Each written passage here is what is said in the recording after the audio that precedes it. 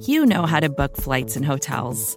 All you're missing is a tool to help you plan that unbelievable travel experience. That's why you need Viator. Book guided tours, excursions, and more in one place. There are over 300,000 travel experiences to choose from, so you can find something for everyone. And Viator offers free cancellation and 24/7 customer support for worry-free travel. Download the Viator app now and use code Viator10 for 10% off your first booking in the app. Find travel experiences for you. Do more with Viator.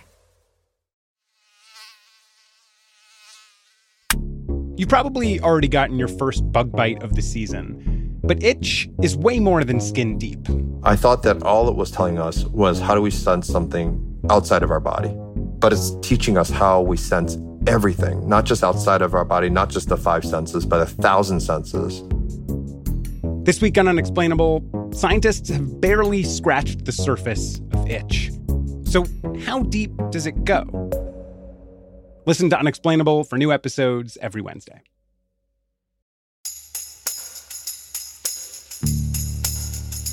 From Cafe and the Vox Media Podcast Network, this is Stay Tuned in Brief. I'm Preet Bharara. Today we're going to talk about the crisis unfolding across the pond. In just the past 2 months, the United Kingdom has had 3 different prime ministers. First there was Boris Johnson, then 10 days ago, Liz Truss resigned from the role after 44 days in office, making her the shortest-serving prime minister in UK history. On Tuesday, a 42-year-old named Rishi Sunak officially took over as Britain's new leader, becoming the first person of color to serve as prime minister. He takes the reins as the UK faces a deepening economic downturn. Whenever I want to understand British politics, I turn to my friend Ed Luce. Ed is the U.S. national editor and columnist at the Financial Times. Ed, welcome back. It's a pleasure to be with you again, Preet. So we spoke about 3 months ago, and there was a lot of turmoil. Boris Johnson was on the verge of resigning, and you made some predictions about who would replace him. And there were 3 names you mentioned, and you were right twice, actually. Liz Truss and Rishi Sunak, in that order, which sort of makes me think you're going to ask for my next 3 predictions. I was going to, but first of all, how surprising is this to you that Liz Truss lasted only 44 days?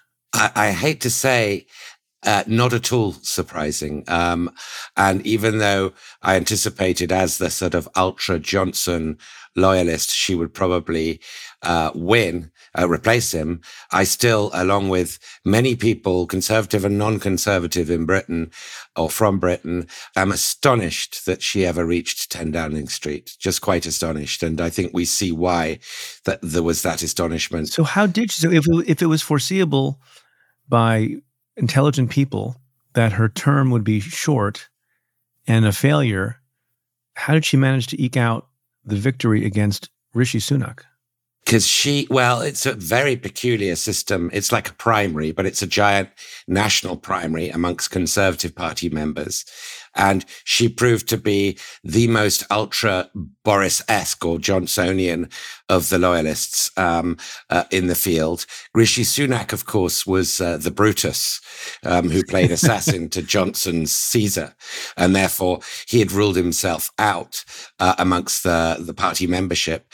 Truss was the one who pandered to them most. And, you know, the bigger the tax cut you offer, which is what she ran on, and the more Europhobic you sounded, the more cartoonishly you came across, the more popular you were with party membership, and it worked. What is the thing that she did, either with economic policy or otherwise, that led to her downfall? She announced, it would have been straight away, but because the Queen died a couple of days after she took office, about 10 days into her office, this mini budget. The mini budget involved a really huge tax cut, the largest for almost 50 years, at a time when the cost of borrowing, and interest rates are going up and up. We're in a very new phase. We're in a period of monetary contraction.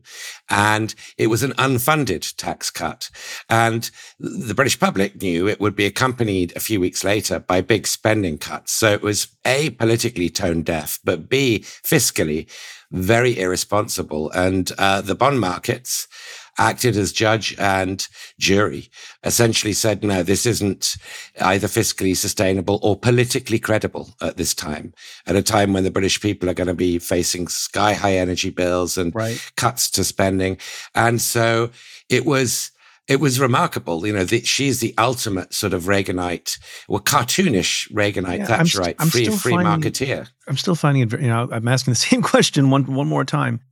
Her tax cut policy was not a surprise, was it?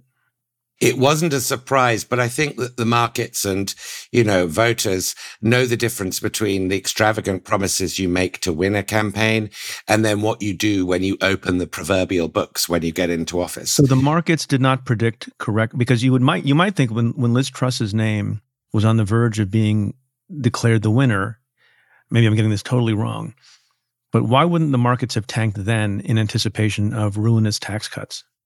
The pound had been going down all year, so the trend had been downwards, and it had continued after she won the leadership contest. But I think there's a difference between hearing a promise in the abstract and seeing the actual mathematics or lack of mathematics behind that promise when it is formally delivered to the House of Commons. And that was the moment. And I remember the day, it was September the 23rd. I was in New York that day. Kwasi Kwarteng, the then chancellor, announced it. And as he spoke, the pound dropped like a lead balloon. Yeah. Is the death of the Queen to be blamed on Liz Truss? No, but somebody just mentioned that was a joke. We went from one Liz to another Liz, and we preferred the first Liz. So Rishi Sunak, 42 years old, of Indian origin, like me. You talked about him when we spoke 3 months ago, and you said, well, if he became the prime minister, that would be a watershed moment for various reasons. Is this a watershed moment? It is. I mean, the fact that it's the first non-white prime minister Britain's had, first Hindu prime minister Britain's had as well, and that it's a fairly unexceptional. No, nobody's surprised by it. It's not caused sort of big racist backlash. Is a landmark moment for sure. It's worth mentioning that the Conservative Party, ironically, is way more diverse at its senior levels than the Labour Party, which has only ever had white male leaders. The Conservatives had 3 female prime ministers, a Jewish prime minister in the 19th century, and now the first Hindu prime minister. But I think what the British people are focusing on is the fact that, he's super, super rich. He married a billionaire's daughter, Narayana Murthy, who, is the founder of Infosys, one of India's biggest IT companies, his daughter Akshata, whom he met at Stanford. And that, this super wealthy prime minister will be delivering spending cuts soon. So I'd say his Achilles heel, where he's in danger, is in classic British terms, not so much from his race as his class. When Liz Truss was in trouble and stepping down, were you concerned for a short period of time that Boris Johnson was going to make a comeback? I was, and I made the mistake of checking the bookie agencies, Ladbrokes and Paddy Power and all the like, and they had him as odds-on favourite. And he, of course, himself had himself as odds-on favourite. And you needed to get 100 members of parliament, because the first round is the members of parliament, a slightly more sophisticated electorate. The second round is the membership nationwide. He needed 100 members of parliament to get through to the final 2 who would have been put to the membership. And he couldn't get to 100. And I suspect the reason he couldn't get to 100 is that the reason why he was evicted from Downing Street last July is because he was the least popular British Prime Minister since polling began. Now, Liz Truss overtook him. I was going to say, now he's in second place. And now he's in second place. And he might have overestimated. I mean, for goodness sake, he came back from a 2-week vacation in the Dominican Republic in order to, throw his hat. This is 2 weeks back in the ring, of maximum parliamentary drama. When the pound is under threat, Britain's very reputation and credibility is being shredded before our eyes, and he's on the beach with a cocktail. So his lack of seriousness, I think, wasn't hard to remind members of parliament that this guy is fundamentally lazy and unserious. So does Prime Minister Sunak benefit from the fact that he had a very historically unpopular predecessor? Or did she bullocks things up so much that he's in a lot of trouble? And I want you to appreciate my use of bullocks. Yeah, I was going to give you an A grade, Preet. Bollocks, I was impressed by that. Well, the first rule of jobs, as you know, is always follow an underperformer. Yes. So he starts off in a relatively good place. He's followed arguably 4 underperformers. So an even better place. There's a low bar to sort of being an acceptably competent prime minister. Unfortunately for him, though, he inherits finances, an accounting sort of situation, if you like, that is really unenviable. If he wants to please the markets and stabilize, the gilt markets, as they're known in Britain, the government bond markets, and the pound, he has to be fiscally responsible, which means spending cuts and tax increases. And no politician ever got popular doing either of those things, let alone both at the same time. But if he doesn't do that, then the markets will resume their tumbrils, and they will decapitate him at the guillotine, just like they did Liz Truss. So he's got a horrible choice. And I suspect the only one, that's realistic is to be fiscally responsible and politically unpopular. I want to get back to substance in a moment, but before that, I want to ask you about some optics. So in the first speech he gave as the new prime minister, I was very, very struck by the tone he struck and the statement he made, and he used the passive voice in referring to his predecessor. He said, mistakes were made. I thought that was a phrase that only could be used ironically in the modern era. Yeah. Mistakes were made.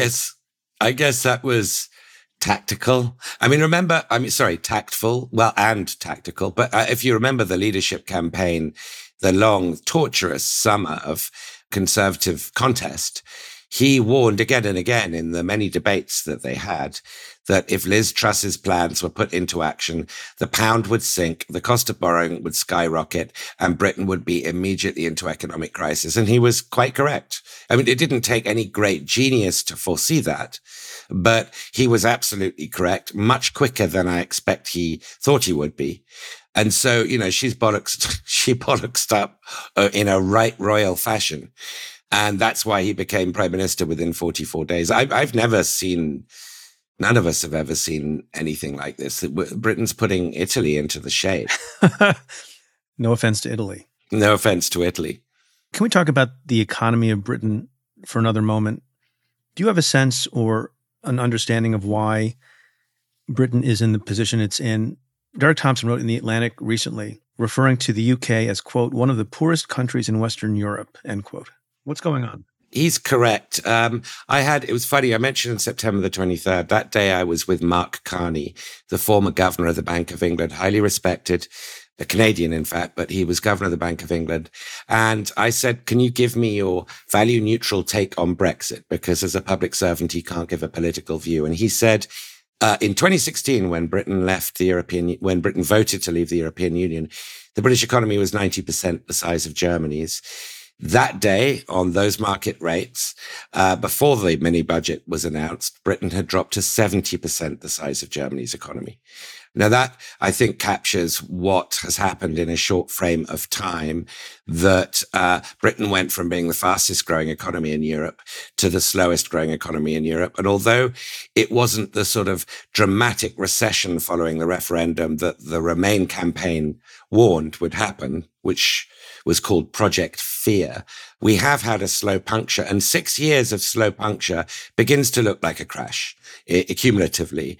Impact on lowering wages, the impact on completely stagnant productivity growth, and the impact on Britain's trade position, which, having thumbed its nose at the largest trading bloc in the world on its doorstep, is cumulatively adding up to a pretty hefty bill.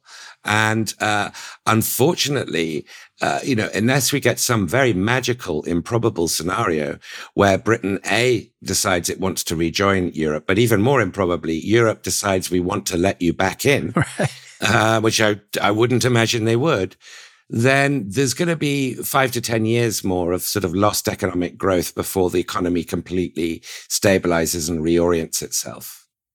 What does Prime Minister Sunak in the leadership role mean for the relationship between the United States and Britain?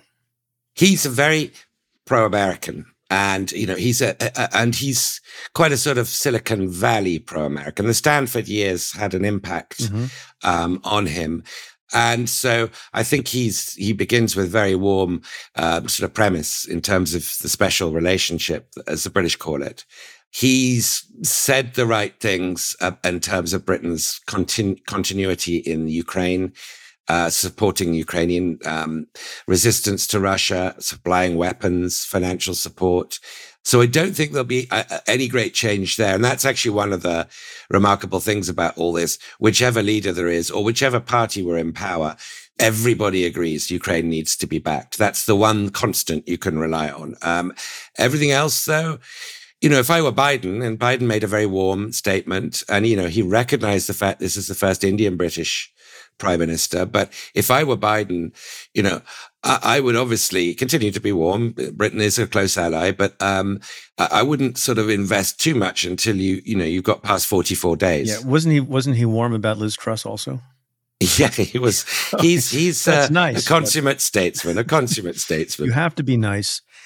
What do you think will happen to Sunak? Does he have a risk of having a very brief tenure also? Is he going to come to learn, and pardon me for this in advance, that the tenure of a UK prime minister is nasty, British, and short? I can't be the first person to have done that. It's the first time I've heard it, and chapeau for the second time, Preet.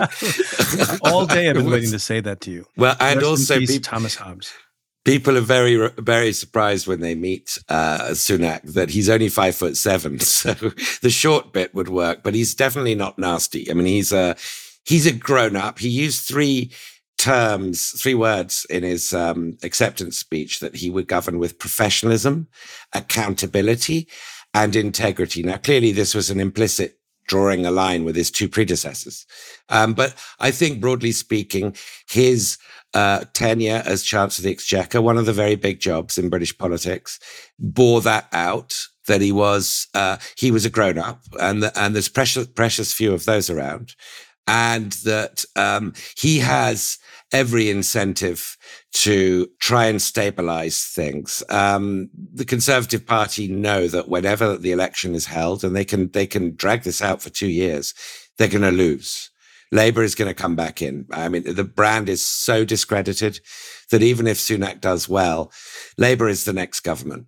So he's essentially a lame duck. He's kind of, let's pick up the Italy scenario. Italy goes through this comic opera politics, and then about every 5-10 years, they think we better have a technocrat for a year or two, just because we woke up with a hangover.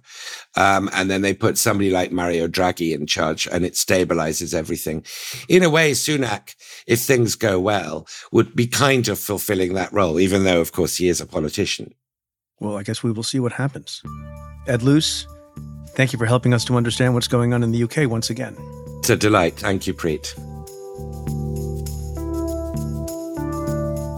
For more analysis of legal and political issues making the headlines, become a member of the Cafe Insider. Members get access to exclusive content, including the weekly podcast I co-host with former U.S. Attorney Joyce Vance. Head to cafe.com/insider to sign up for a trial.